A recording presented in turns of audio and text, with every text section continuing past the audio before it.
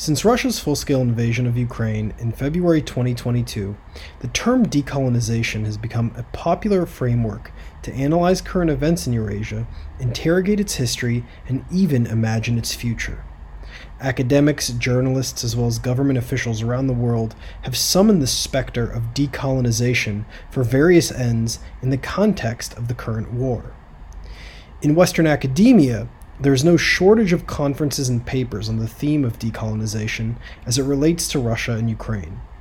Think tanks affiliated with the US State Department have even held conferences calling for the decolonization of Russia, while at the same time, Russian politicians claim, either directly or indirectly, to be defending the interests of the colonized world from the West that colonized them. Both the academic discourse and political instrumentalization of the term decolonization has created far more misconceptions than clarity. There is a growing distance between the historical meaning of decolonization and the politics associated with it, and the contemporary uses of these terms in the context of Eurasia today. This distance has managed to even deploy decolonization in defense of the colonial structures anti-colonial movements of the 20th century fought to overturn. One way to clarify such discrepancies is to put the context of today's Eurasia and the uses of the term decolonization in conversation with the robust 20th century tradition of anti-colonial and decolonial thought. To better understand the meaning of decolonization, as well as its uses and misuses in relation to contemporary Eurasia, we invited Maher and Volodymyr Ishchenko on to Reimagining Soviet Georgia. In this discussion, we have brought two complementary thinkers from different intellectual backgrounds. Gio, a political theorist, author, and teacher who has written extensively on anti-colonial movements, decolonial thought, and the political ideas of Frantz Fanon, as well as Volodymyr, a sociologist originally from Ukraine who has written on contemporary Ukrainian politics, civil society, nationalism, and in December 2022 published an article in the New Left Review entitled Ukrainian Voices, which critiques the use of decolonization and politics of representation in the context of Ukraine today.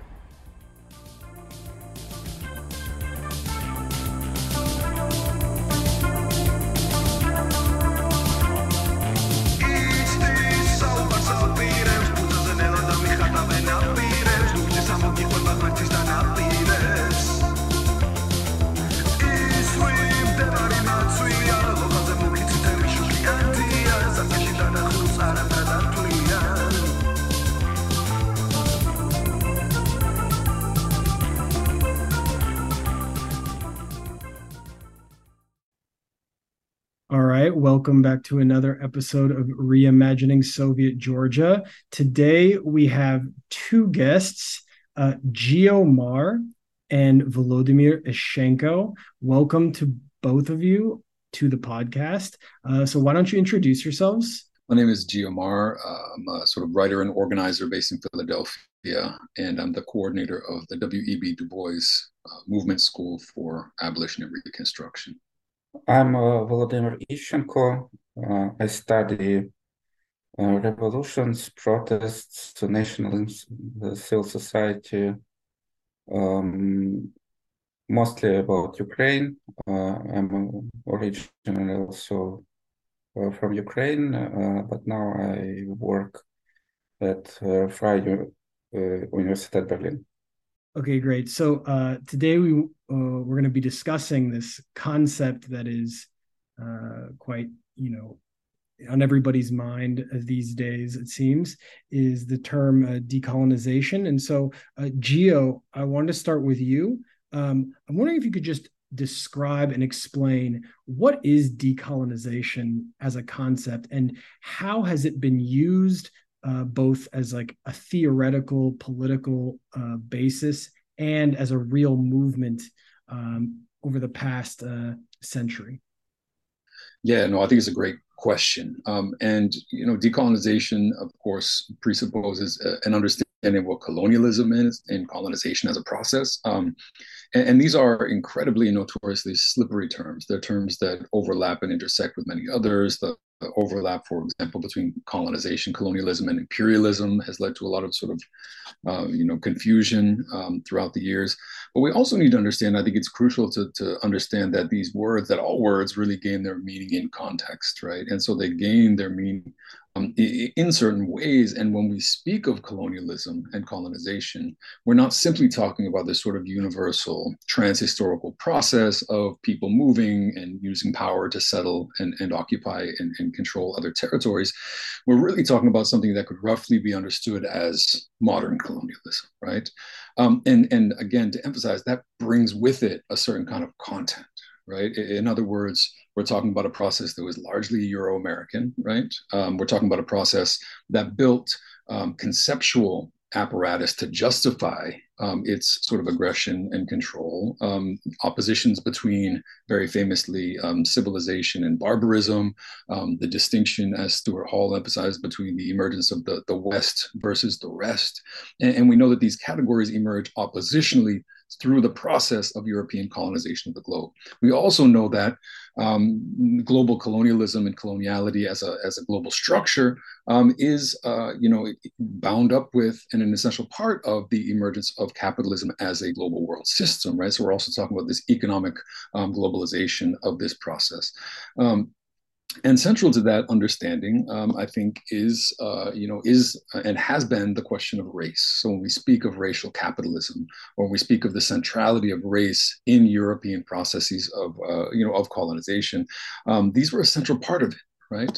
Frantz Fanon says very famously, he says, the French, in German occupied France were still humans, right? We're not simply talking about, again, an empty conceptual framework in which any occupation of any territory and any settlement constitutes colonialism. We're talking about something that emerges out of a certain context, and so we don't want to simply abstract that category and haphazardly apply it to any form of aggression, invasion, settlement, and occupation. Within that, of course, there are many global differences, right? There's exploitation colonialisms, there's which are primarily centered on resources. There's sort of the general category of settler colonialism, which is very much about the occupation of land. And there are also colonial processes that are more centered on the exploitation of labor, although these are always kind of mixed together in varying kinds of ratio. All this has crucial implications, I think, for how we then understand decolonization, right? And again, the history and the historical context and the development of this idea is crucial for thinking through how we use that word and that concept today. It's always been, I think, decolonization has always been kind of fraught and has always been riven by this tension around the degree to which we're talking about mere independence, to put it in one sense, or something more like social revolution. Right. And this, again, emerges historically. If you look at early Latin American independence movements, decolonization from Spain, you're talking about, processes which, in part because of who was leading them, the kind of class fragments and racial fragments that were leading them, were very much about independence for the elites that were still very much dominant, white, and wealthy elites. But as you move forward toward our contemporary understanding of decolonization, things grow more substantive. Right? You see this in the Cuban Revolution, which is about independence, but also about radically transforming society. You see it of course, in and through the Mexican Revolution, and you see it fundamentally in these questions of 20th century decolonization, the major wave of decolonial struggles that break out primarily in the 50s and 60s, and which are struggling very frontally with this question of whether or not it's sufficient to claim political power, or whether that leaves in its wake what becomes a very sort of key concept for the 20th century, which is neocolonialism, right? As a result of all of this, I think decolonization has this kind of expansive tendency in the 20th century, where there's this realization, of course, that it's not simply about taking power of the state. It's not simply about political independence. Neocolonialism points toward this sort of broader economic relationship, as does something like economic dependency or the understanding of the world system. But even beyond that, there's a growing recognition that colonialism is about more than simply economics as well, right? So you've got the political and the economic, but you've also got more. You've got this, growing awareness of, say, cultural colonialism, of epistemological colonialism. All of this generates, again, this expansive nature of the category of decolonization. Fanon puts these two things together in a very clear way when he speaks of two stages or two phases of decolonization, which are never entirely separate from one another, of course. The first of which centers on independence and centers on reclaiming sort of sovereignty and political control. But the second is much more about this transition, which for him must always follow into a social revolution, into the dramatic reshaping of the entirety of the life of the former colony. But what this means has many pieces, right? It's geographical, it's territorial. It's got to do with not only claiming control over the economy, but transforming what that economy looks like. It's about transforming the entire structure of the state, which is inherited from sort of European colonialism. It's about, changing the direction of the way that sort of the railways are situated in the country, serving exploitation, serving extraction. All of, I think, this expansiveness then becomes, I think, expressed more recently in categories like coloniality. Coloniality, if you look at the sort of Latin American literature on the subject, refers to the many ways in which colonialism was far more than political and simply economic control. The fact that it involved, of course, racial categories, it involved gender and sexual identities, it involved the reshaping of many of the categories through which social life was understood. And fundamentally what this meant was that decolonization was a far broader and a far longer process, right? That formal independence may have been achieved now 200 years ago in many sort of Latin American countries, but that the tasks of decoloniality and decolonization as a long unfinished process means rooting out all of those elements, right? So, the very understanding of substantive, decolonization.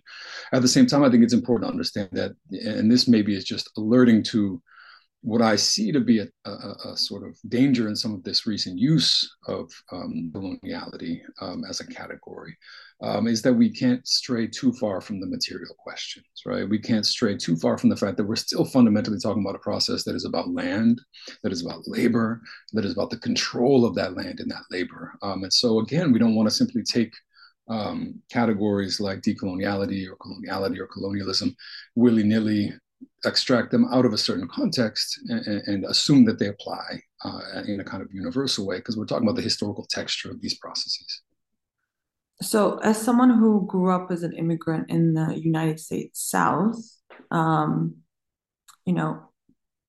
Southerners claim that they were, colonized by the North. I mean, this is something that's like very common. Grew up with Confederate flags all my life. The South will rise again. And you teach Du Bois, and reading Black Reconstruction, one of the things was like, there was always upset with the federal government, Black people and Black scholars at the time, and everyone else, was the betrayal that the federal government did not occupy the South long enough and did not go far enough, because there was an occupation, the federal government came in. And then there's all this animosity of how the Southerners were treated when this military was present, right? So, and the statues, like taking down some of the statues, was actually a part of, the end of Reconstruction and Jim Crow, destroying all the gains that were made by Black people, and then reinstituting slavery another way, and then pulling up those statues to say we won, in this way, right? So it's not during the during the Civil War that these statues were actually erected. So what's so interesting is that you see these processes are happening with Black Lives Matter and so on, and taking down statues, and then you see these very decontextualized use of some of these same things in post-socialist countries.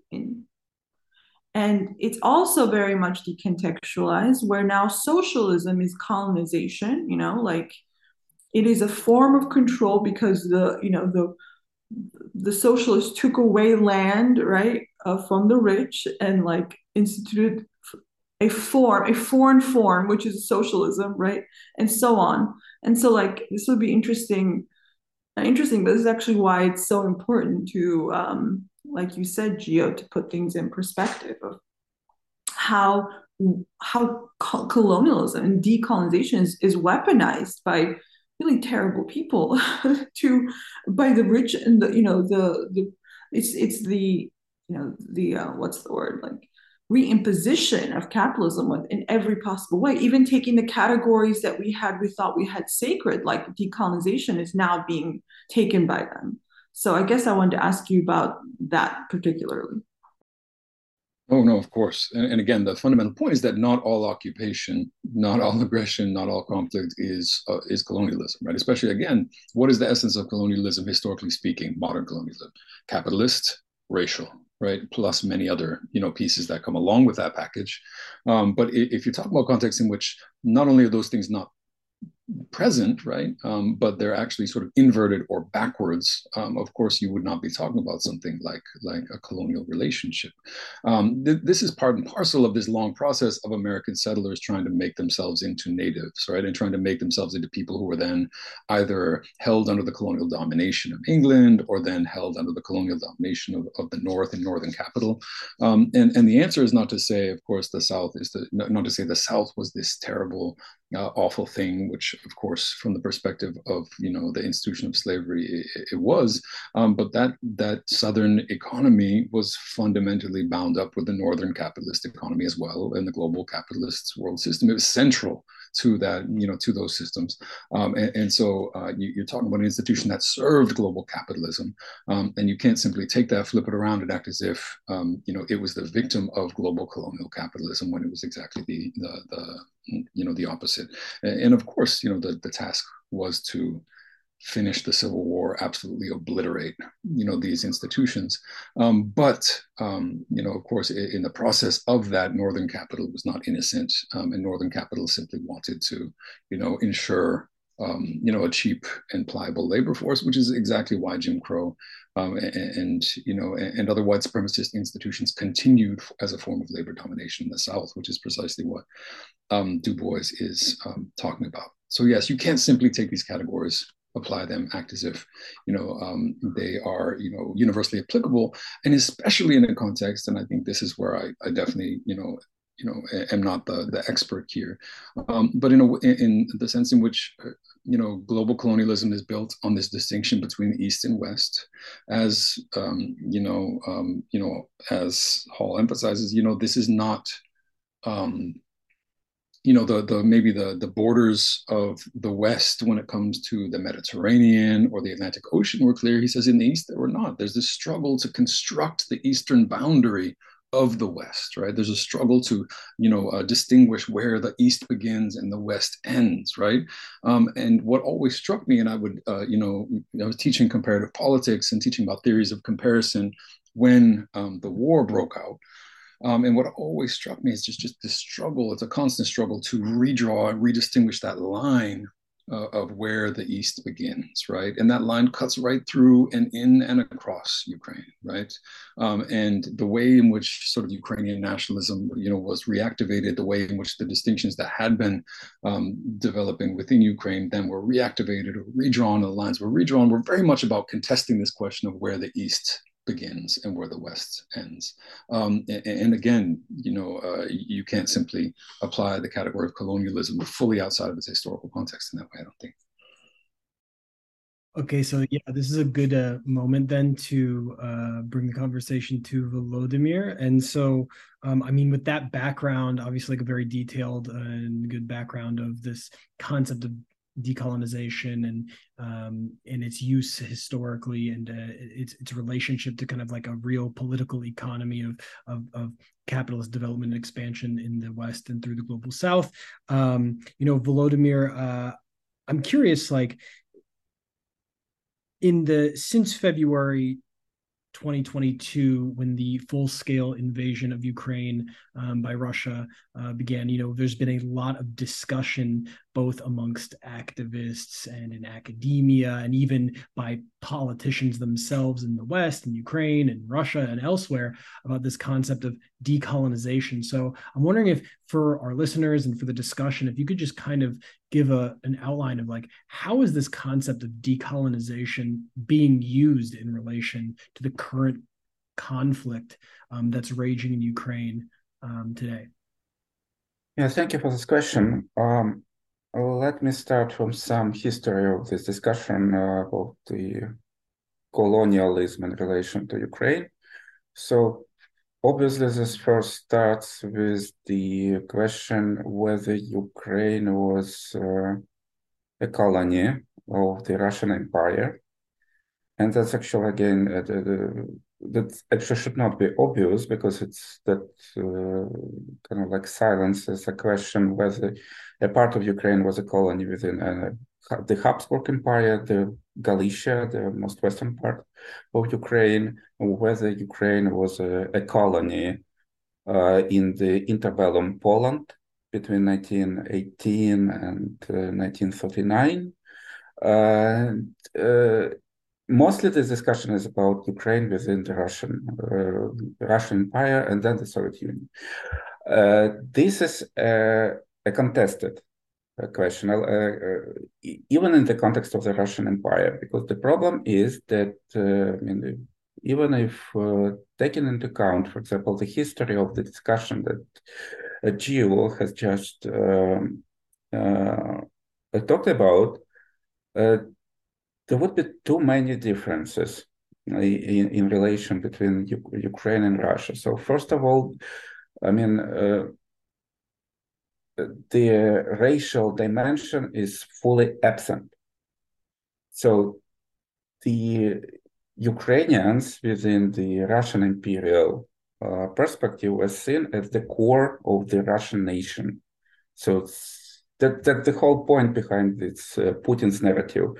Russians and Ukrainians are supposedly one single nation.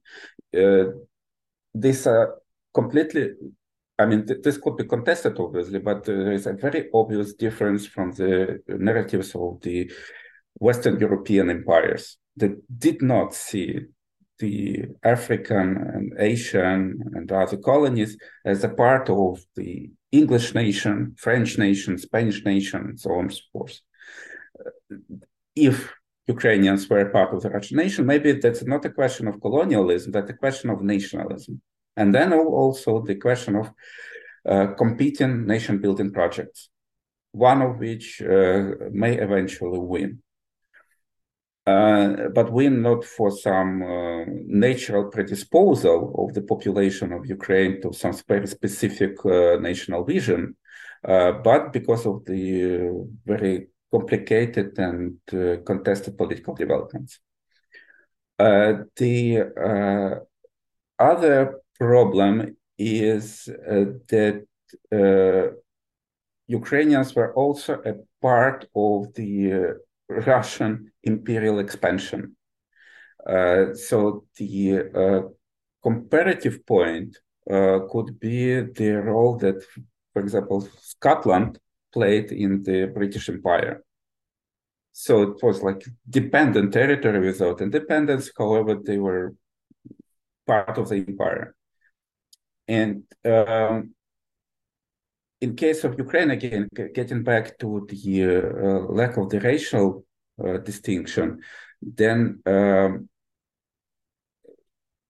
Ukrainians, the key distinction is that actually the Ukrainians were not individually discriminated in the Russian Empire. However, their collective identity was denied. And that's also not a great thing, obviously, from any progressive point of view, but it's also pretty far from how the Western European colonies were treated. And then there is also economic dimension, obviously.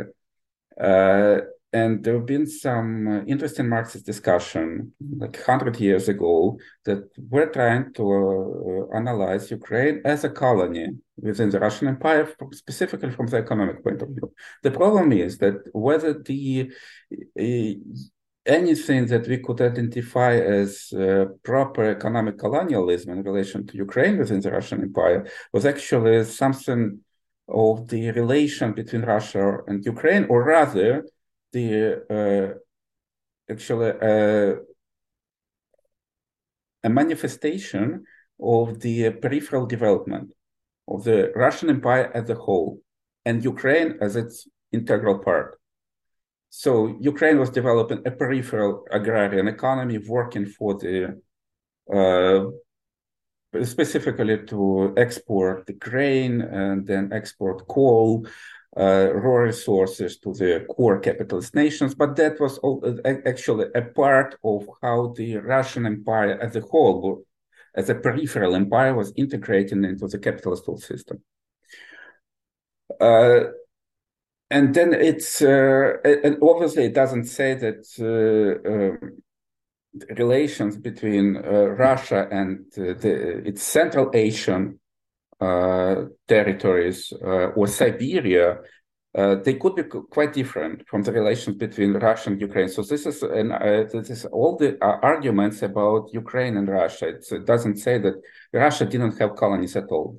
Russian Empire obviously did have colonies, but it's a question whether Ukraine was a colony within that imperial project, or whether Ukraine played a very different part there. And then even more, I mean, that historical discussions are important, and actually with their reinvigoration by Putin, they're becoming even more and more important, and probably they are going to be even more discussed. But even more important were the question, trying to put this colonial perspective on the experience of Ukraine within the Soviet Union. And here it becomes extremely problematic, I would say. And the problem is that it becomes a totally opposite viewpoint to the way how the colonialism was analyzed, let's say by the people like Fanon, or by most of the international writers on colonialism, because here colonialism becomes something integral to the process of social revolution. So Ukraine becomes a kind of a colony in the process where social revolutions were pushing forward emancipatory, egalitarian policies, building a modern industrial nation on the territory of Ukraine, but which was an integral part of the larger superstate, which might, from a certain viewpoint, have had some imperial characteristics. So the problem is that Ukraine was obviously not fully independent, although it did have a lot of formal institutions of an independent state, and something that also became important in the recent context. Ukraine, as a quasi-independent nation, became a founder of the United Nations on a par with Russia, and also Belarus was participating there, but not other Soviet republics, which is also very interesting. So there were a lot of the formal institutional structure of the modern state. There was actually the real process of modernization. And when we try to see this through the perspective of colonialism, it just becomes extremely weird how we use it. So when the people who are pushing now the agenda of decolonization about Ukraine, this is an agenda of rejecting social revolutionary modernization, just to put it simply like that. So that was either oppressive or not important. And when we call it colonial, we just look at the exclusively violent and authoritarian practices within that process, and completely ignore the modernizing, emancipatory, and egalitarian processes that were integral to the Ukrainian experience within the Soviet Union. So this whole discussion has got a lot of prominence in certain circles since the full-scale invasion in the last year.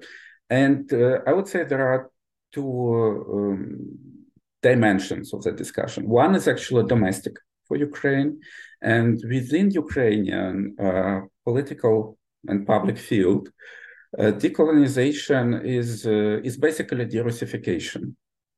It's erasure of anything connected to Russia, but also to the Soviet Union. And in this way, this is also a continuation of the policies of the decommunization that started earlier, right after the Euromaidan revolution. And were kind of like criminalizing the Soviet ideology, Soviet symbolism, and removing the Soviet monuments from the public field in Ukraine. But now it gets even more expansionary anti-Russian agenda. So obviously the monuments that are connected to not simply to the Russian imperial history, but let's say to Russian classical writers and poets like Pushkin, Lermontov, renaming of the streets, settlements that could be connected to any Russian influence, but also the stop teaching Russian language and literature in the secondary schools, even in those cities where the population is overwhelmingly Russian speaking, and where the Russian is actually the first language of the majority of the children. So they are not learning it at all. At least now, and it's this was actually the project of a certain segment of Ukrainian intelligentsia that was actually starting to discuss that in the early 90s, or maybe even earlier. But with the full-scale invasion, they've got political opportunities to finally to push it forward. And some of the representatives were quite explicitly speaking about special operation of de-Russification, that we need to seize the opportunity. There won't be other chance for that. And so we need to use the war to transform the country in our image and likeness. There is an international dimension for that, and on the international scene, it's pushed forward by primarily by the academics, intellectuals, artists, and on the international scene, it kind of like tries to fit into this more like expansionary understanding of the decolonization that Gio was also just talking about epistemological decolonization, about the symbolic decolonization, cultural decolonization, but obviously not about economic. And which is not supposed to be obvious, especially under the conditions of the state that is fighting for its existence, and which is like, as we know from the historical sociology, the states which are fighting the war particularly becoming stronger states, because they need to mobilize resources, they need to increase taxes, they need to concentrate all the power in order to win the war. The main lines of the Ukrainian economic policies are mainly exactly the opposite, like lowering taxes, privatization, and so on and so forth. But the symbolic dimension of this decolonization fits quite well to what we can discuss as the rise of the identity politics, and where the intellectuals who kind of like have been integrating into the Western academia, they've been also using the same language that are becoming dominant there. And within that specific intellectual context, pushing forward that Ukrainians now require the same attention, or even maybe even more attention, and the same affirmative and the symbolic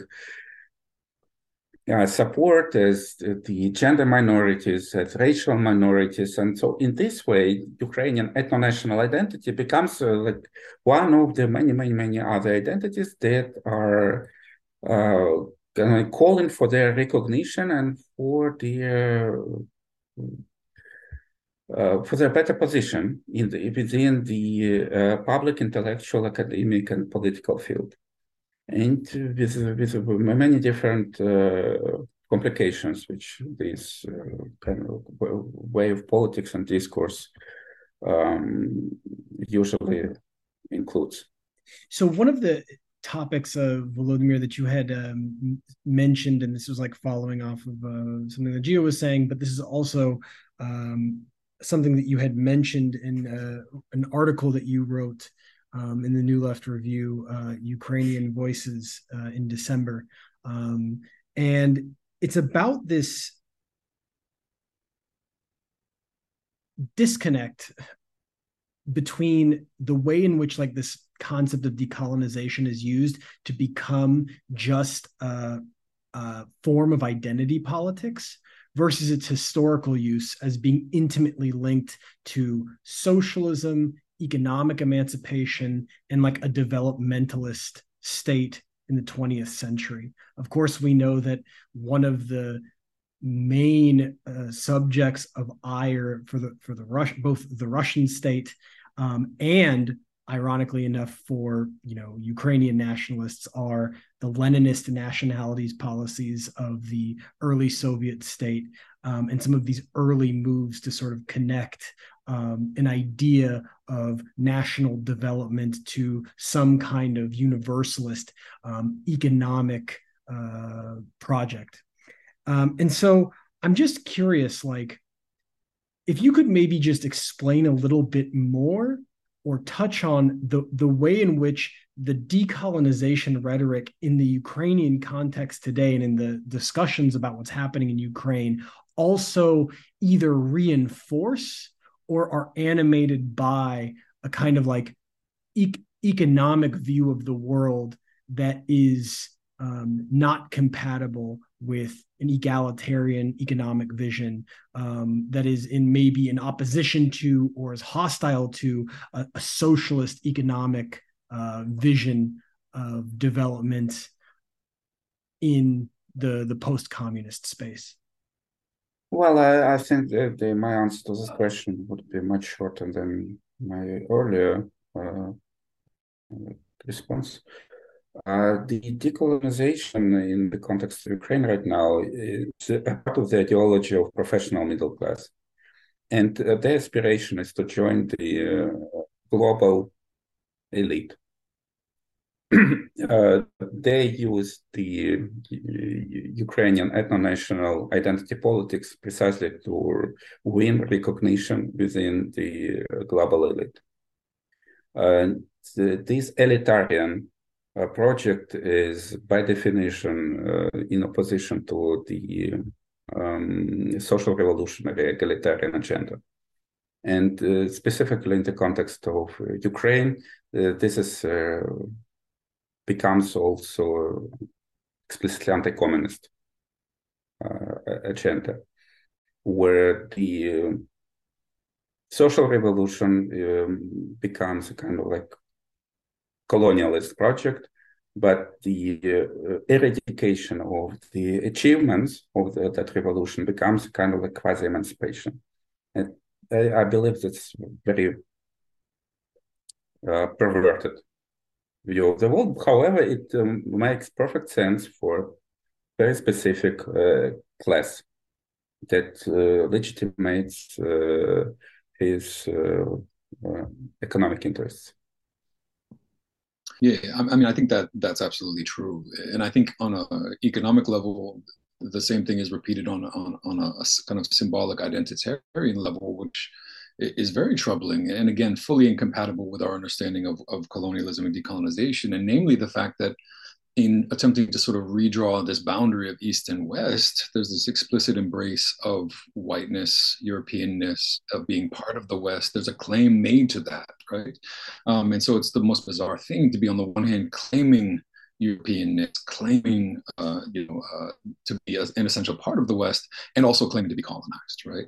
So you're claiming inclusion, and of course this is an economic inclusion as well, right? To be included within the global capitalist world system that colonialism helped inaugurate. Right.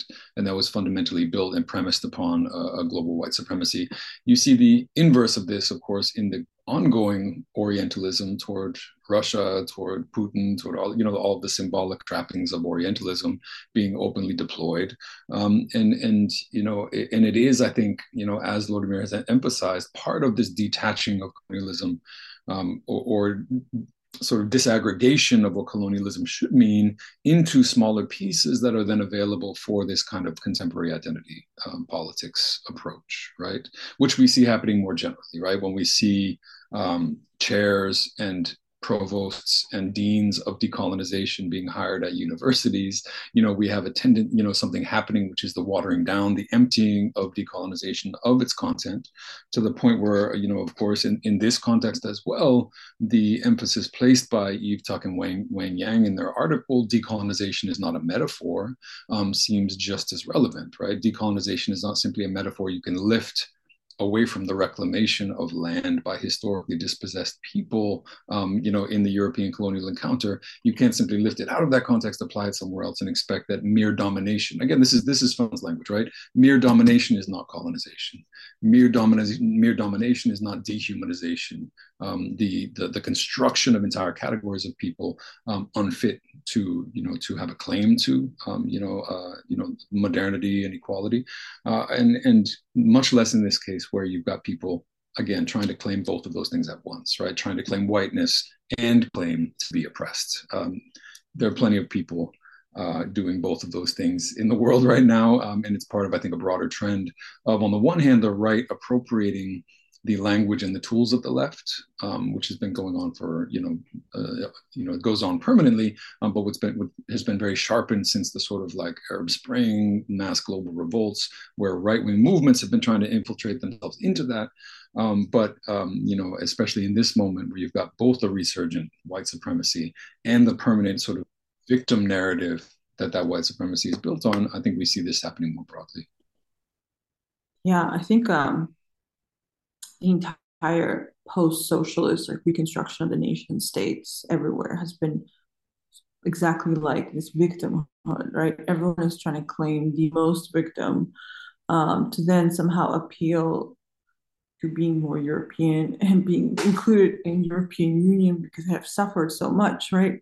And so like every country is constantly in competition, trying to not only liberalize their economies to attract the foreign investment, but at the same time write this sad story of how they were beaten by, usually Russia. It used to also be much more, also some Muslims, but that's sort of out of style more or less comparatively now.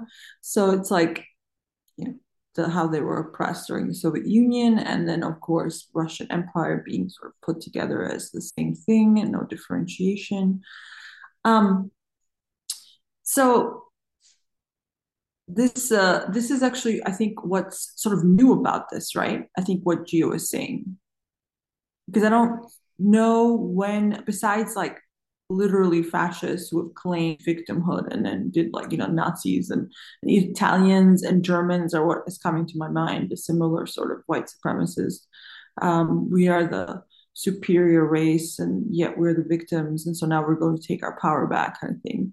But it seems like a very kind of modern twist, something different than we have seen before. So I think this is also what has confused a lot of the, I would say, the global left in taking positions, right? I think that's been a real huge problem. Not just the left, I actually think the right is also, I was actually listening to one of our friends, David Broder, about how the right wing was getting confused. I was like, oh, it's not just the left. Everyone's trying to figure out how to position themselves to this phenomena of Ukraine, and so that's like another thing. But what I really liked Volodya wrote in Ukrainian Voices is like what you just said, Gio, is like the two parts about Fanon. It's like first you take the power, right? You take like administrative power, you take the political power, but then the second part is the most important. It's the social revolution.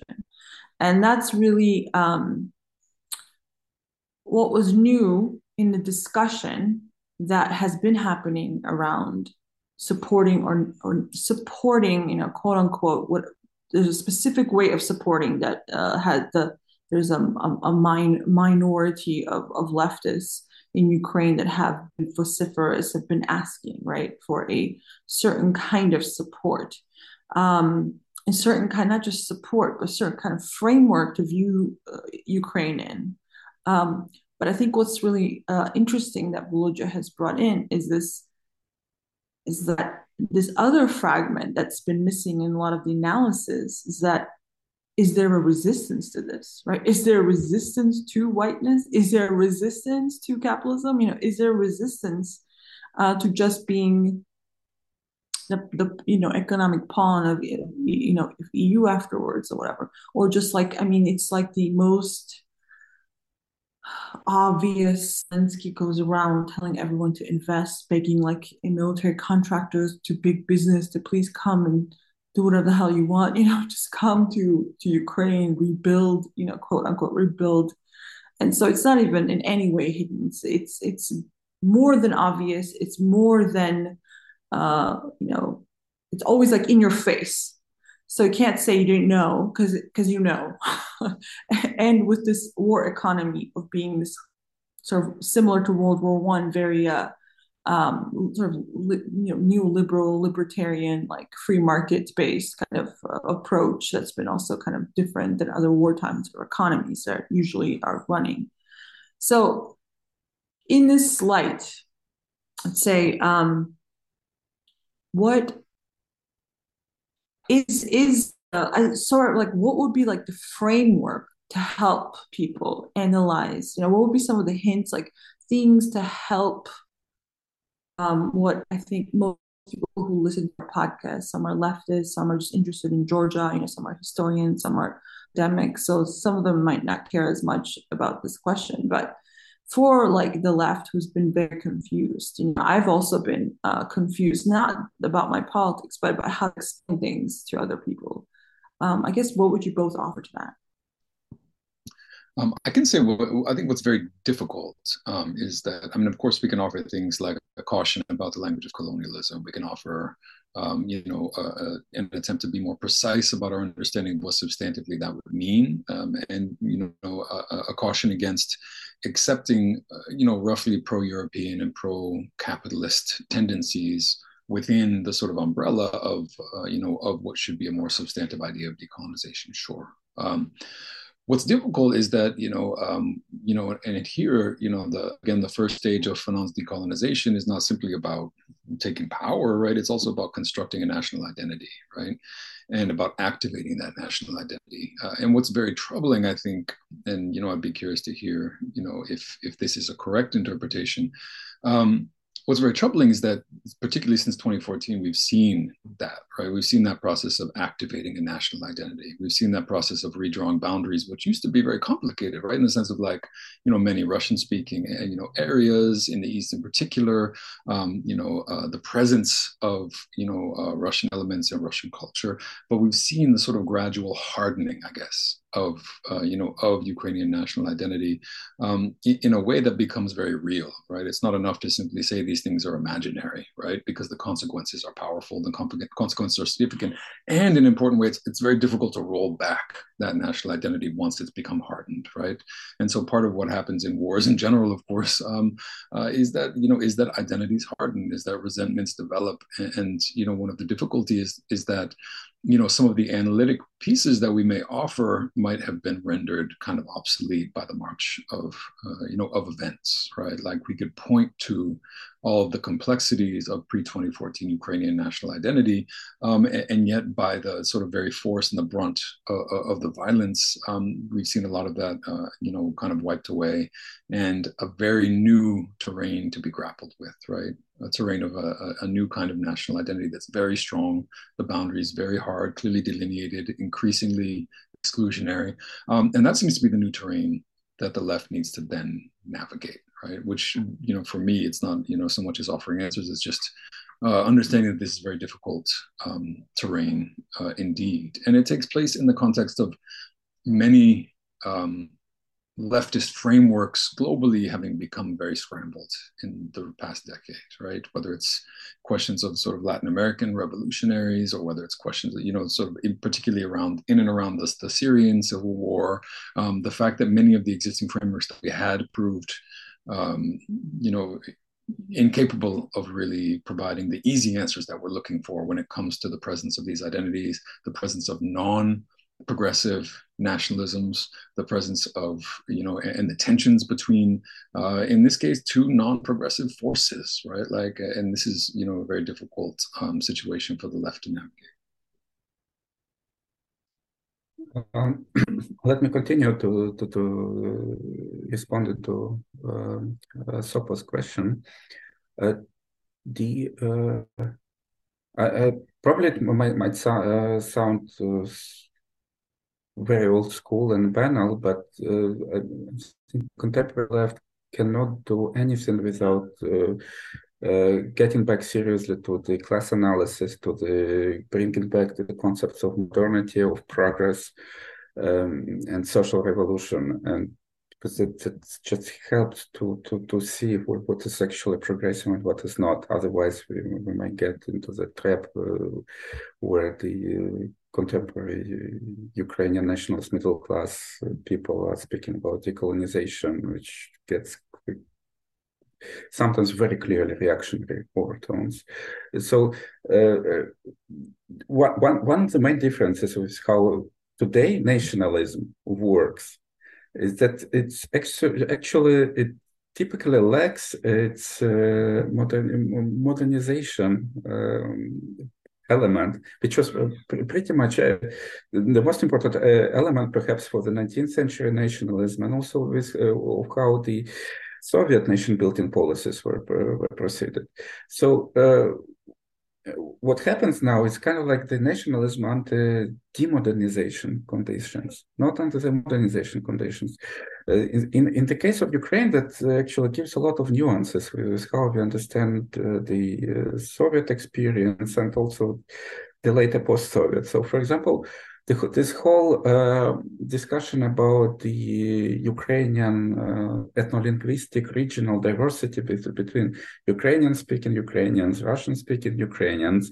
Let's recall how it was actually how it emerged. It emerged in the process of the Soviet modernization. So the Russian language for the period of industrialization, of building the post-war Ukrainian nation was actually the language of social advancement. It was a language of promotion. It was the language where the people who were coming from the Ukrainian-speaking peasant families were coming to the urban environment, were getting higher education, were getting intellectual jobs, were getting status, and they were acquiring the Russian language because that was the language of the urban life. It was the language of the higher education. It was the language of the state as well. It was the language also of their peers, of everything that they communicated. And of course, we should not take it unproblematically. But nonetheless, this was the element, this was the appeal behind that. That was not exactly the coercion. That was the power of attraction, first of all. And that was the problem of why when the Soviet Union collapsed, reverse Ukrainianization was not actually happening until at least 2014. So until at least 2014, the Russian-speaking families were very rarely switching to Ukrainian language because that was not anymore the language of social advancement. And that was a part of the problem with the general direction of the post-Soviet transformation, rather demodernizing than modernizing. And now some people are switching to the Ukrainian language in a kind of like in a reaction to what Russia is doing. But the question is it actually enough, this purely negative reaction? I'm not going to use the language of aggressor. And is it going to stay for a long time. That again, a comparison with the Soviet Union would be very informative.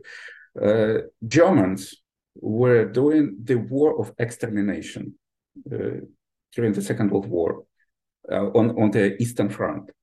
The war on the Eastern Front and the Western Front were quite different wars. So in Ukraine, they were burning the villages with the whole population of there. They were starving the people. They were killing en masse. So basically, the whole plan was about extermination and enslavement for Russians, Ukrainians, Belarusians, for the Eastern Slavic population that they were supposed to capture in case they would win the war. And obviously, the attitudes towards Germans were very harsh in the post-war period. It was the confusion between Germans and fascists, and the ethnic Germans within the Soviet Union also experienced kind of like a discrimination. And then when the Soviet Union collapsed, they moved to Germany, and they actually recalling that they actually experienced some harsh time because of the reaction to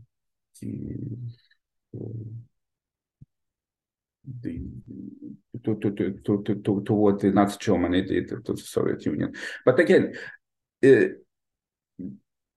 the difference, because the Soviet Union was collapsing, and Germany, or like broader the West, were now seen as the beacon of progress, as the kind of like a beacon which shows the way of development for the post-Soviet nations.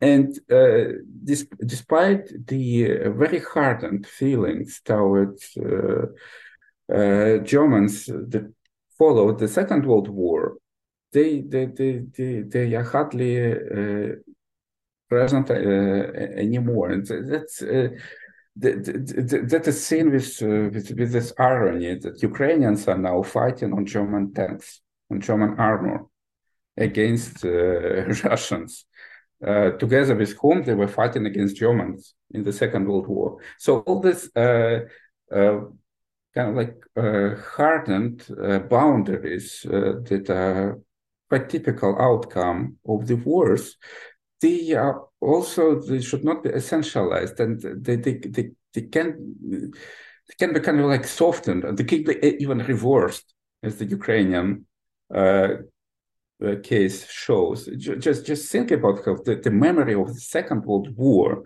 is being changed by the Russian invasion right now.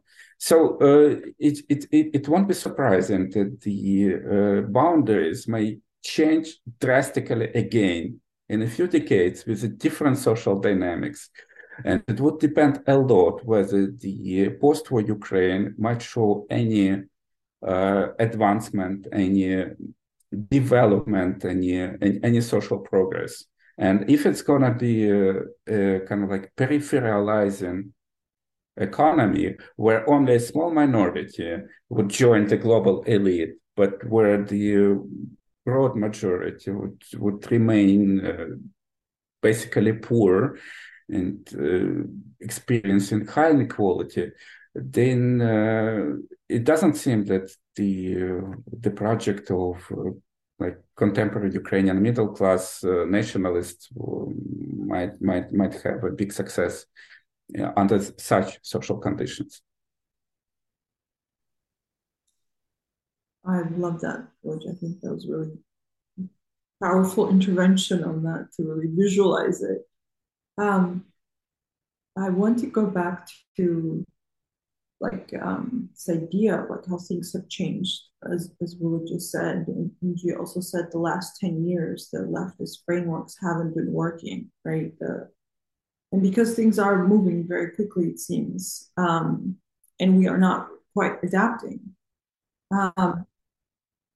And what's been interesting for me is that, I come from very sectarian, annoying, political lineage from the beginning. When I became a Marxist, I was sort of trained by very dogmatic people who were like, every small thing was like, that's not real socialism. That's not real socialism. It's like very particular. Their entire identity was trying to destroy everything that ever existed as real socialism, saying it's not real socialism.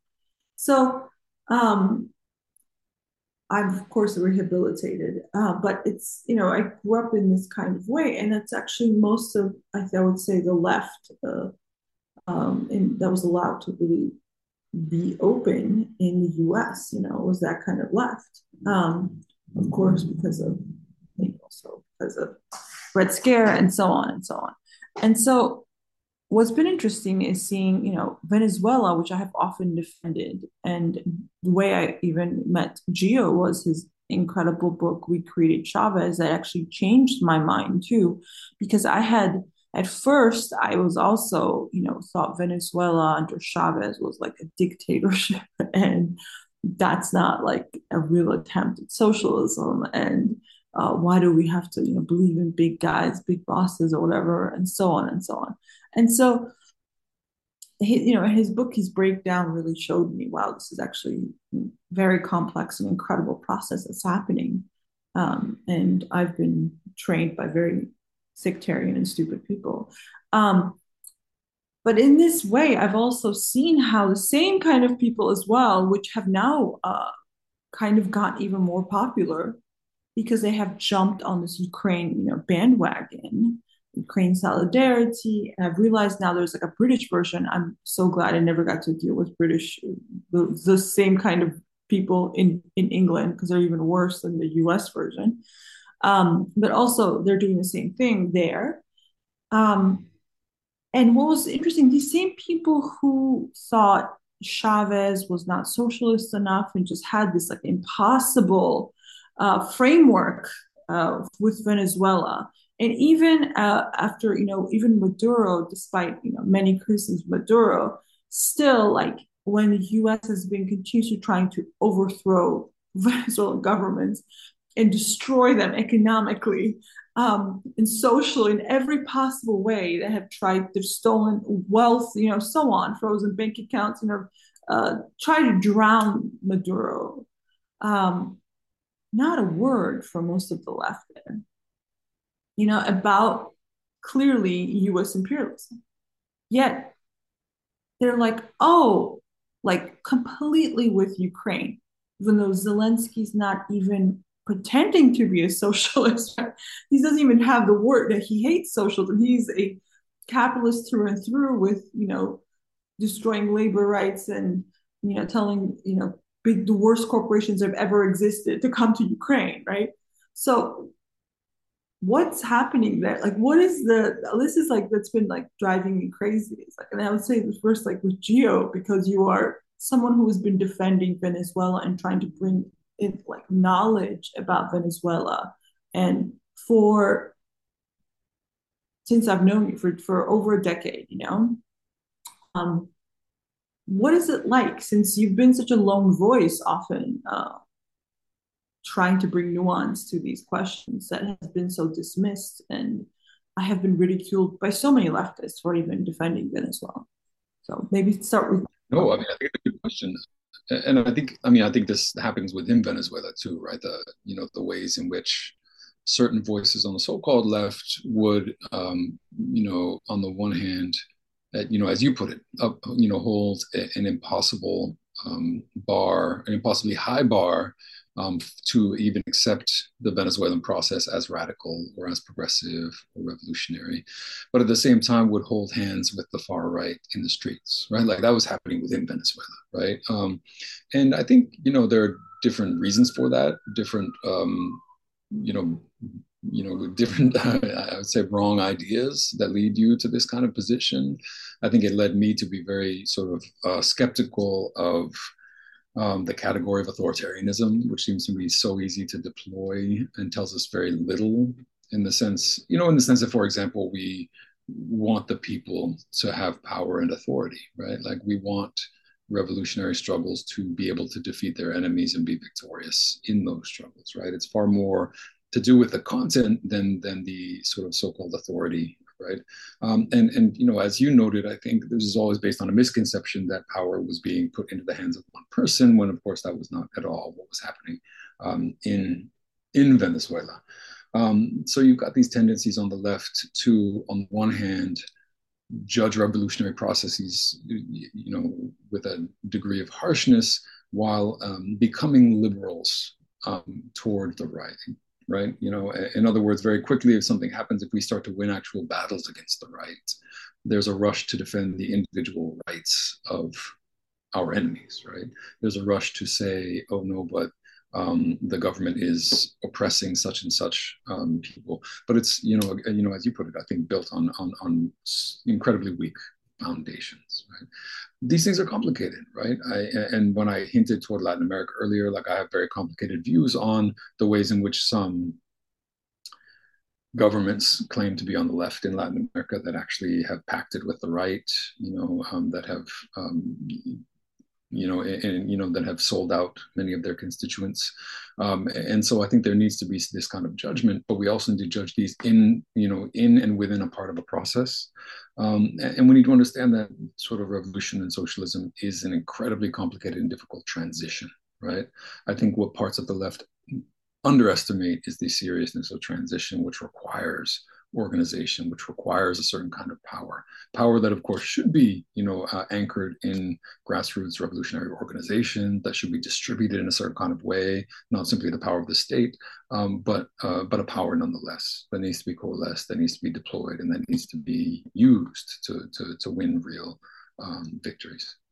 Let me add here that I think it's not so much the sectarian part of the really fringe left that should be of the main issue now, but more like a center left segment. I mean, more like centrist that takes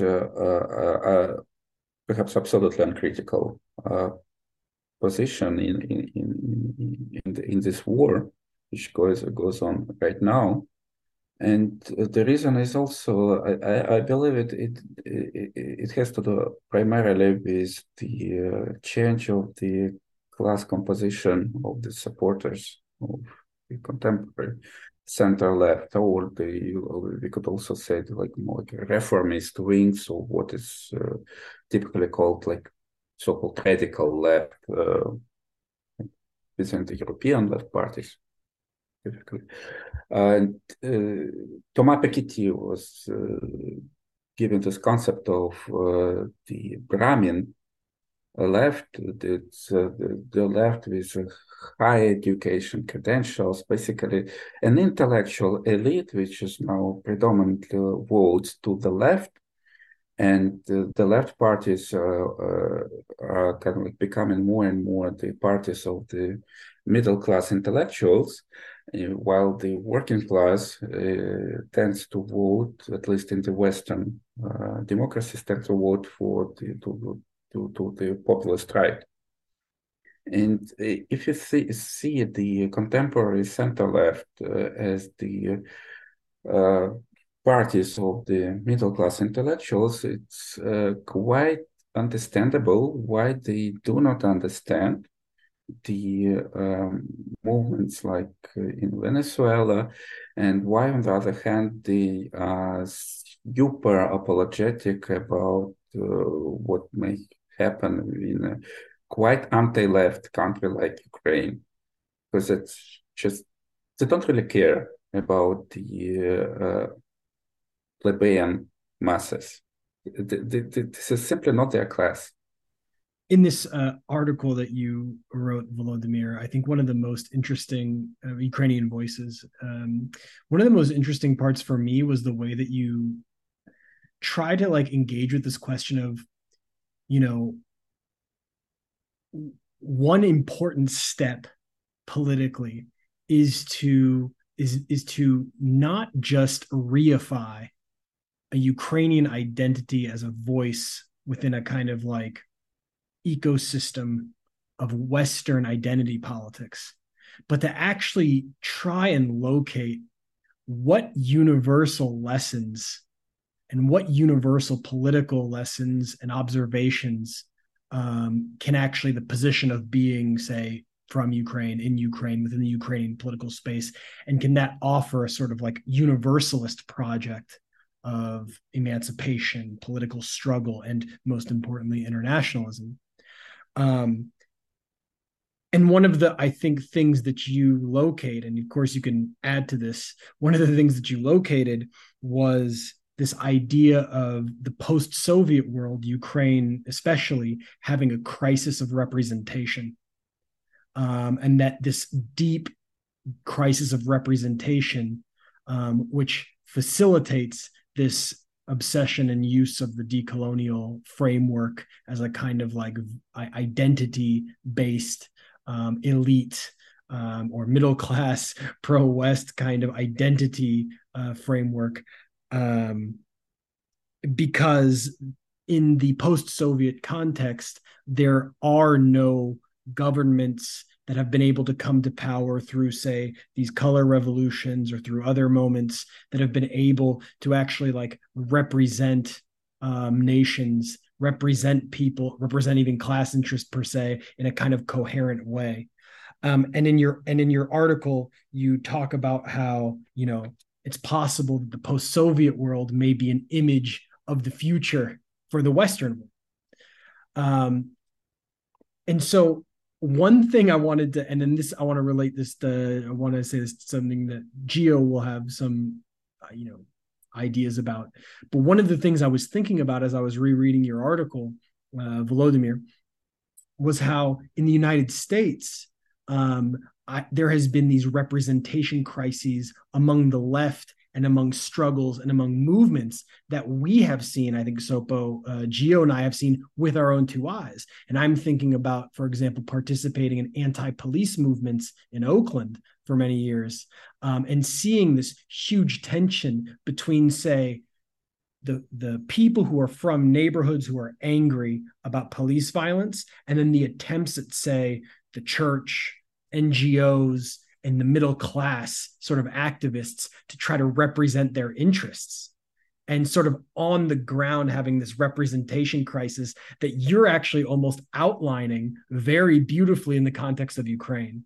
And this is like one place that I thought there was like an overlap and a kind of interesting engagement between, say, the experience of anti-police struggles, abolitionist struggles in the United States, and the ways in which you're like framing this representation crisis in Ukraine. And so I kind of wanted to throw that idea out there and open the floor and start maybe with Volodymyr, if you guys have any thoughts on that. Well, thank you. Yeah, that's a great comparison with the American protests, and that's exactly what I had in mind. That you might see in the actually quite contentious politics in Ukraine, which the country which had three revolutions in a life of just one generation. And just think about when was the last revolution in the United States or in any in any Western country? Like perhaps the last one was in Portugal in 1970s. But the problem is that those revolutions are not bringing the social revolutionary changes. Despite the people actually, they understand them as revolutions. It's not simply some protest campaign, or it's actually quite many on the left call them coups. The people who participate in those events, they do expect that their lives are supposed to change, but they are not changing. So in this way, the revolutionary events even intensify the very crisis of representation that they were a reaction to in the first place. And analyzing why exactly it happens, how the, for example, the vagueness of claims the very amorphousness of the coalitions, very weak and dispersed leadership in the contemporary movements contributes to the sad fact that even after massive radical campaigns, there is so little of change. Like, think about what was the exact change after the Occupy Wall Street, or even after the Black Lives Matter. So after the problem is that even when the left comes to power, like in Syriza in Greece, it surrenders.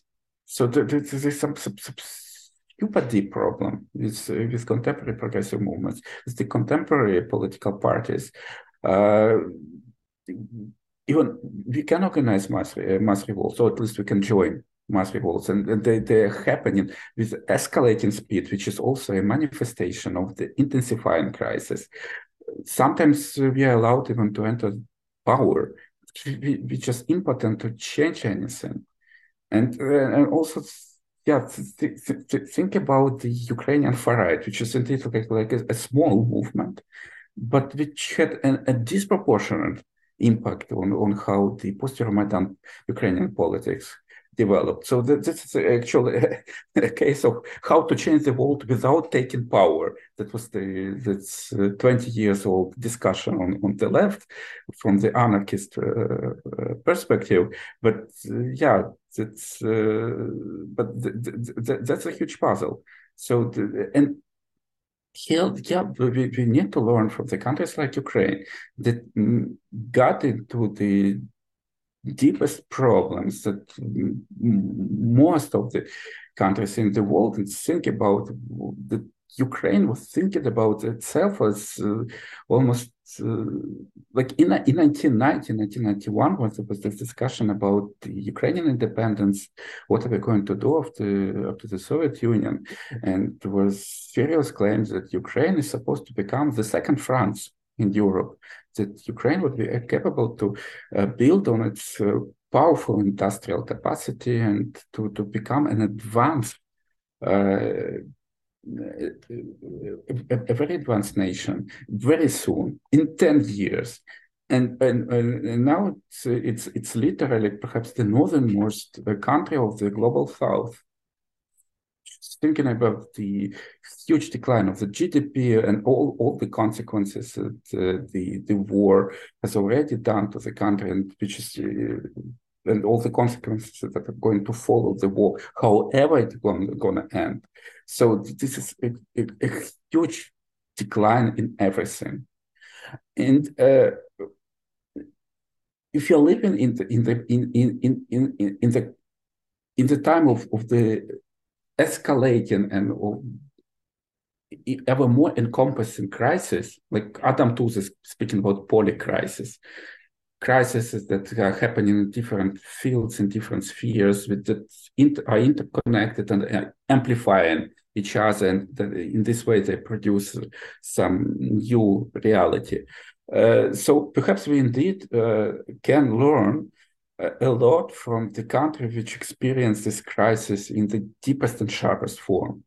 And it's the story about the Maidan revolutions and how they may actually teach us something about what's happening in the global politics, how the mass revolts are not bringing those changes that the participants of the revolts were aspiring for. That's just one of the examples, but we could think about many others. Oh, I think, and it's very interesting. I think Volodymyr brought up how to change the world without taking power. Changing the world without taking power, the John Holloway kind of book that came out was very important for me many years ago, decades ago even. But it's interesting, right? Because there's a great deal of this in the Latin American, literature and movements. In particular, the John Holloway, of course, began with this sort of negative dialectics of, like withdrawal, negativity, absence. This you can see in theories of what's referred to as destituent power, right, versus constituent, or Zibeci's theories of like dispersing power rather than accumulating it. And it's very interesting to see it framed in this kind of negativity. The very famous phrase coming out of Argentina was "que se vayan todos," right? Which is basically like, let's get rid of all these political leaders, one after the other, one after the other. It was very inspiring, right? But part of, I think, what Volodymyr is pointing to is the ways in which, if nothing changes, you're sort of flexing the power of movements and the power of the grassroots in a negative sense. But if you're still not capable of changing anything, there will be a kind of exhaustion, and you see that even in Venezuela. You see even somewhere where the left has taken power and struggled to transform power and transform society. The phrase that's often used, for what began a few years ago, maybe even 10 years ago now, was desgaste. In other words, this sort of like exhaustion, right? And I was always arguing that part of that exhaustion was, and part of that desgaste was the fact that, that if people don't understand or be fundamentally different from what it stands against, then you've got a similar problem of representation, right? If people are not seeing the change every day, or if people are getting used to the things that have improved, but then not understanding why they should not simply just vote for the right and give the right a chance to govern, then you will find yourself in a crisis, which I think has happened in many ways. And that was always an argument against pragmatism. It was an argument for more radical change, for a direct transitions toward communism on the grassroots level, as a way of pointing to that and being able to say, this is what we stand for, right? This is what is crucial in terms of the actual social change that we're pointing toward.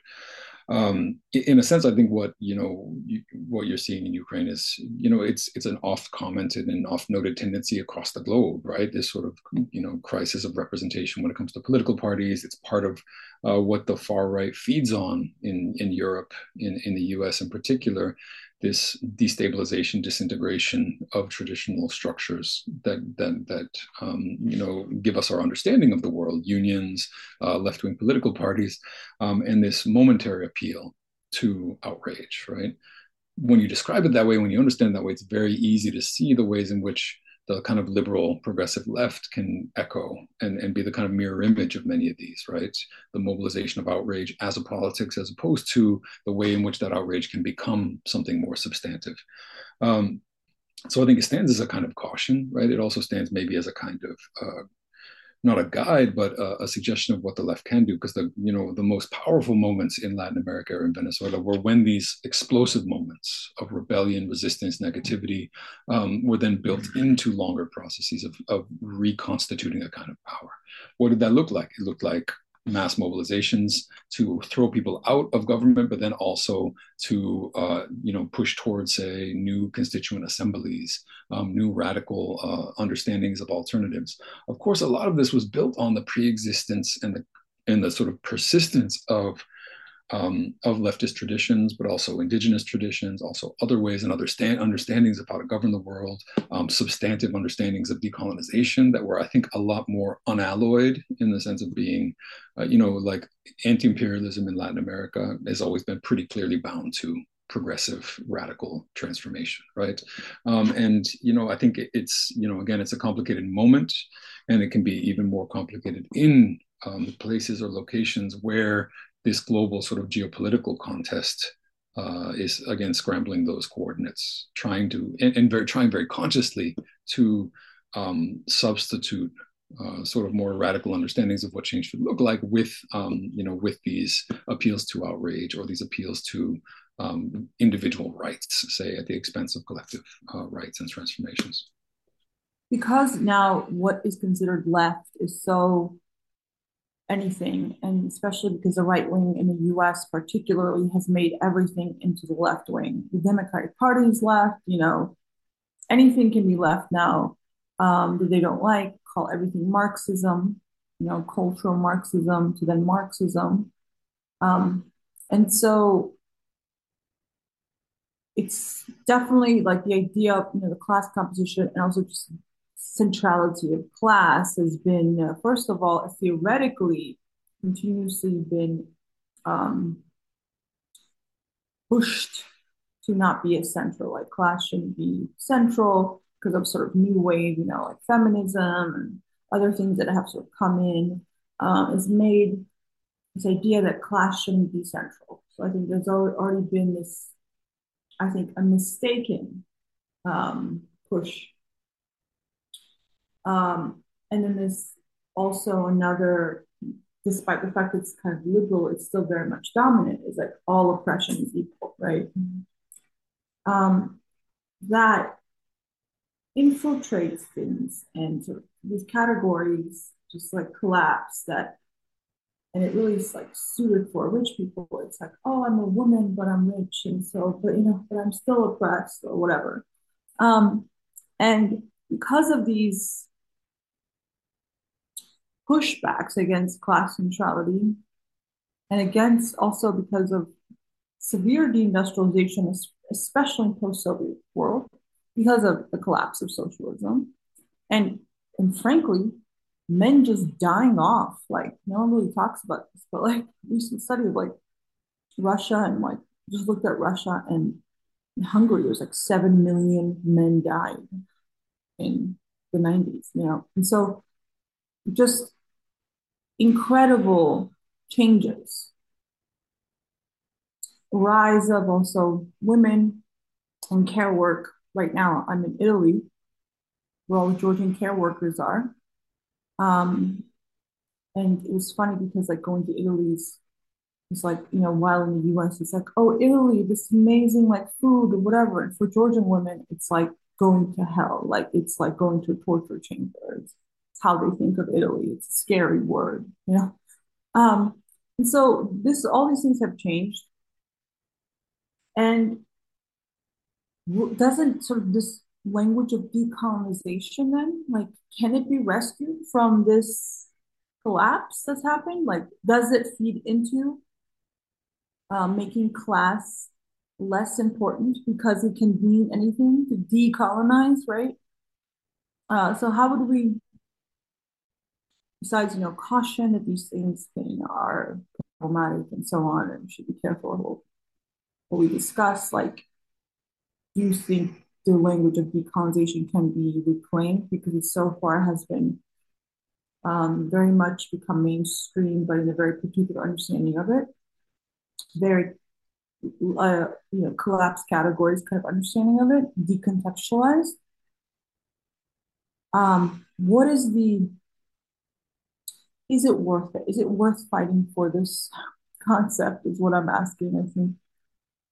Because the category of decolonization, at least this part of the world, is very much filled now by a much more liberal word that has become a way to bludgeon socialism to death. I mean, contextually, things may be very complicated. I think, however, I think it's important to understand that analytically, my view is that there's a great deal of decolonization still left to be done in the world, right? I mean, and that, as an analytic for grasping particularly European and Euro-American sort of imperial colonial domination of the globe as a core element of the global capitalist world system, I think it's an essential framework. I think that what happens is, I think that in many senses, and depending on the political dynamics and economic context, I think anything can be emptied of its content. I think the United States is a perfect example of a place where the language of class persists, but in a hyper individualized way, right? The idea of being pulling yourself up from your bootstraps is a classically American way of maintaining and retaining economic class while radically individualizing it, right? And I think it's the product of, U.S. history, is the product of a certain sort of Protestantism and capitalism. And I'm sure that what's emerging, particularly in the former Soviet, Eastern Bloc, is a sort of radically faster version of these sort of ideological, mutations that make these languages very difficult. But you're right in the sense that, like, what needs to be done, and again, this is, I think, a broader task that I see in a lot of work in Latin America and elsewhere, is that there needs to be an emphasis on the materiality of decolonization, right? If you look at something like the Red Nations Red Deal, that's a great example of a sort of little manifesto that's emphasizing the fact that decolonization is crucial, but it remains a material task, fundamentally about the land. It remains also an internationalist task, which is not simply about bludgeoning individuals as being settlers or colonizers, but inviting everyone into a collective project that's environmental, that is, socialist, that involves collective participation and deliberation on a communal level. And I think these are the kind of structures that we're, talking about in a lot of parts of the world, and particularly in the U.S. So for me, I think the category is essential because it's not simply a category; it's a description of the last 500 years or more of history on a global level. The question is, what kind of perversions will neoliberal capitalism, U.S. imperialism, and other elements, what kind of mutations, distortions will they impose onto these categories in an attempt to empty them of that content? And so that is something I think we need to be always on alert about. Whether or not it is a relevant category at all for the Ukrainian struggle, I think is part of the question, right? But part of that is to say, we need to be a lot clearer about what these words mean, and they don't simply mean anything we want them to mean. Let me add here that the problems with the concepts like decolonization is that actually this is a negative concept. And if it's a negative concept, it's always insufficient to offer some positive alternative.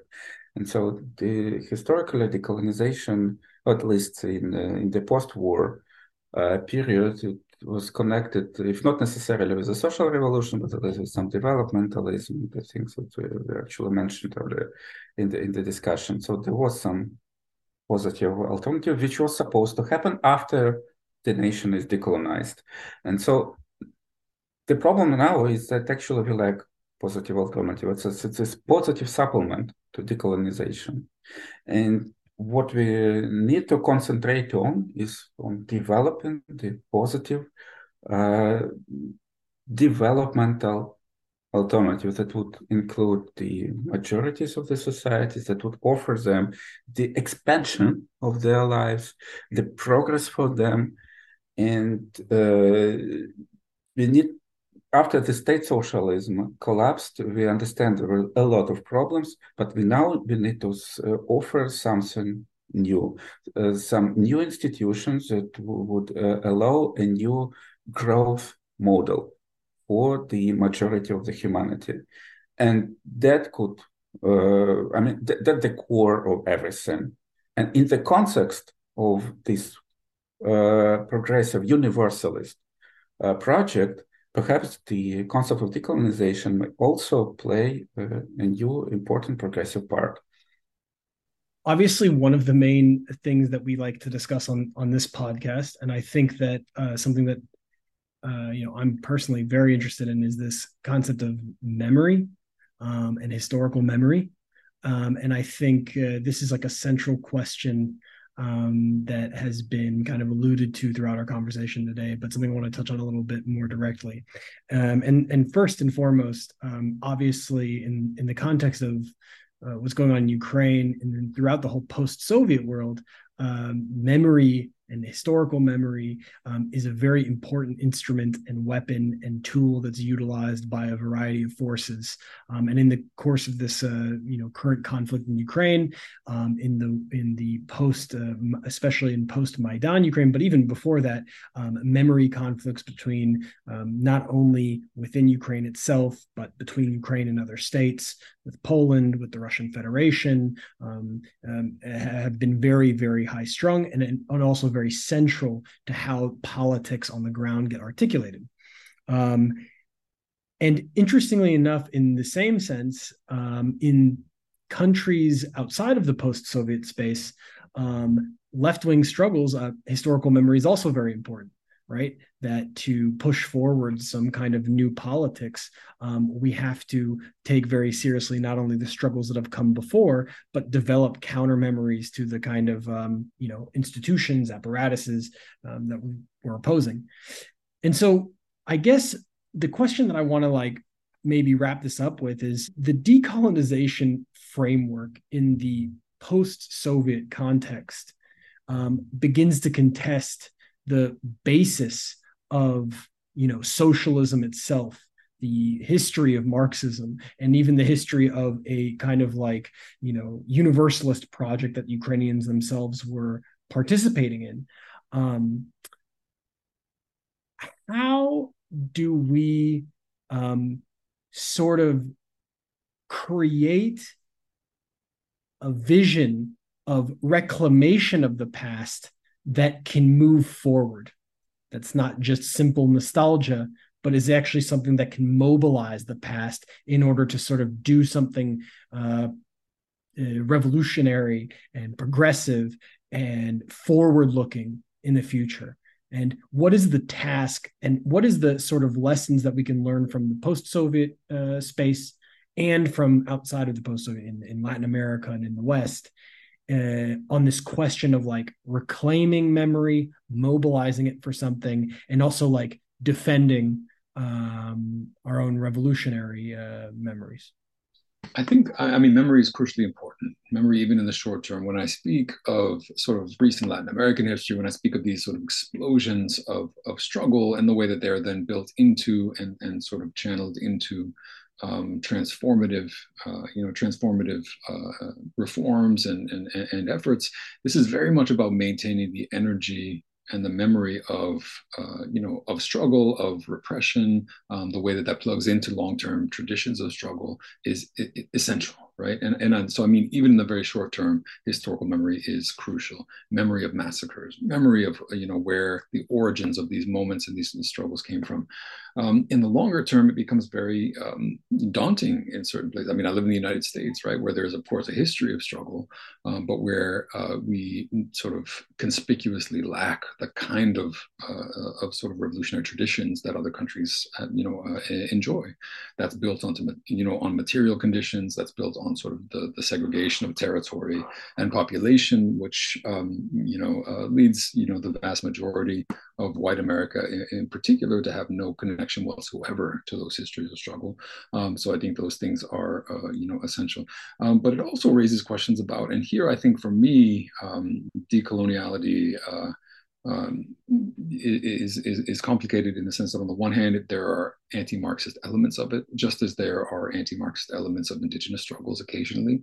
But there are also crucial questions when it comes to interrogating as well what we mean by modernity, right? What we mean by progress, what we mean by the sort of this sort of forward-looking conception that you speak of, because I think it requires us to be a little more critical of things that were previously accepted as essential to our modernizing vision, right? Things that were intimately bound up with the global capitalist sort of modernizing order and all of the sort of colonial elements of that. But I think for me at least in the long term and moving forward, what that means is it allows for an interrogation of those categories, in the way that we are Marxist, right? But we're Marxists who are thinking in new and renewed ways about indigenous Marxism, about third world Marxism, about what this means in relation to the land, about what this means in relation toward the global structure of colonialism, and not simply the sort of maybe the teleological linearity that certain kind of Marxism once had relied upon. It means that we're thinking about how to kind of cycle back to and back through traditions of, say, communal governance in indigenous communities across Latin America, say, which retain a great deal of importance as guides, right, for thinking through what the future could look like. These are, of course, questions that Marx himself was confronted with, when he was thinking of, Russian communal structures, when he was dealing with questions of what it would mean to take an element of the so-called past and look at that as a stepping stone for the future. And so I think these are crucial questions that we need to understand. At the same time, and this is, I think, a thread throughout this conversation, these are not just ideas, they're also material questions, right? Many of these things that we're seeing in terms of crises of representation, crises of the left, have everything to do with material transformations of the world. And one of the very difficult things we need to do is to reevaluate how to rebuild these conceptions, these traditions, these reference points in a way that's faithful to what people are seeing in their lives, right? There is a saying by one German artist of the first half of the 20th century. I just can't recall his name right now, but the saying says that the future earlier was also better. So the speaking about memories, that the memory which we had as the last Soviet generation, and which was precisely about the future, which was optimistic, which was actually bright. So contrasting this with the current mood, where it became kind of like typical to expect that the next year is going to be even worse than the year which has just ended, and that we're just even afraid of what's going to happen in 2024, and are we even going to be alive until 2024 and the certain developments of the war in Ukraine.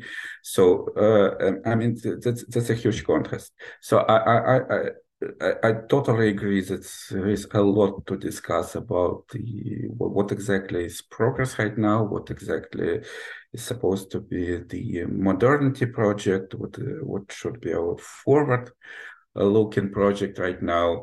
But that's exactly the core question for the left-wing discussion, and we need to concentrate on them, because it's a lot which depends on our capacity to find some plausible and convincing answers to these questions. And I'm not sure in which exactly way we can use our memories, but I'm just thinking that it was not that it's not that uncommon, actually. And I mean, the left is so often accused of being kind of like nostalgic and thinking about the glory of the Bolshevik Revolution, or how the Keynesian welfare state worked so well in the post-war 30 years. And but I mean, I'm looking, for example, the Ukrainian nationalists. They are very effective in using the history of the Ukrainian radical nationalist movement in the interbellum period, and they don't have any problem with that. Actually, they were actually capable to mainstream the symbolism of the fascist movement in the contemporary country, which actually lived through the atrocities of Nazi occupation, which supposedly had a huge resistance to any revival of the radical nationalism, but that's what happens now. And the things that were completely unimaginable in the post-war, I mean, in post-Second World War period, are happening right now. So being kind of like always kind of like feeling guilty that we are thinking about the past, that we find some inspiration in what's happening in the Soviet Union, in what the social democratic movements were capable to achieve in the Western Europe, is not actually something bad necessarily. If we find a way how to utilize these memories in the contemporary struggles, how to make them the symbolism, these memories, these lessons important again. And I mean, earlier that worked, and we could, for example, recall that Bolsheviks were indeed like using a lot of terminology, symbolism of the French Revolution of the 1789. And they used it not simply for some, I mean, Tolkienist reconstructionism, obviously, but just think about how Leon Trotsky used the concept of Thermidor to analyze the degradation of the Soviet Union, how they were thinking about themselves as contemporary Jacobins. And so there can be different ways to use memory, and some are possibly could be useful, and we need to find better ways for that. I don't have any like definite or like concrete answer how to do this, but I would defend the necessity to discuss how to work with that, and not simply to claim that the positive accounts of the left victories in the past are necessarily something regressive, nostalgic, in a bad meaning of that word, and only damages the left. Not necessarily.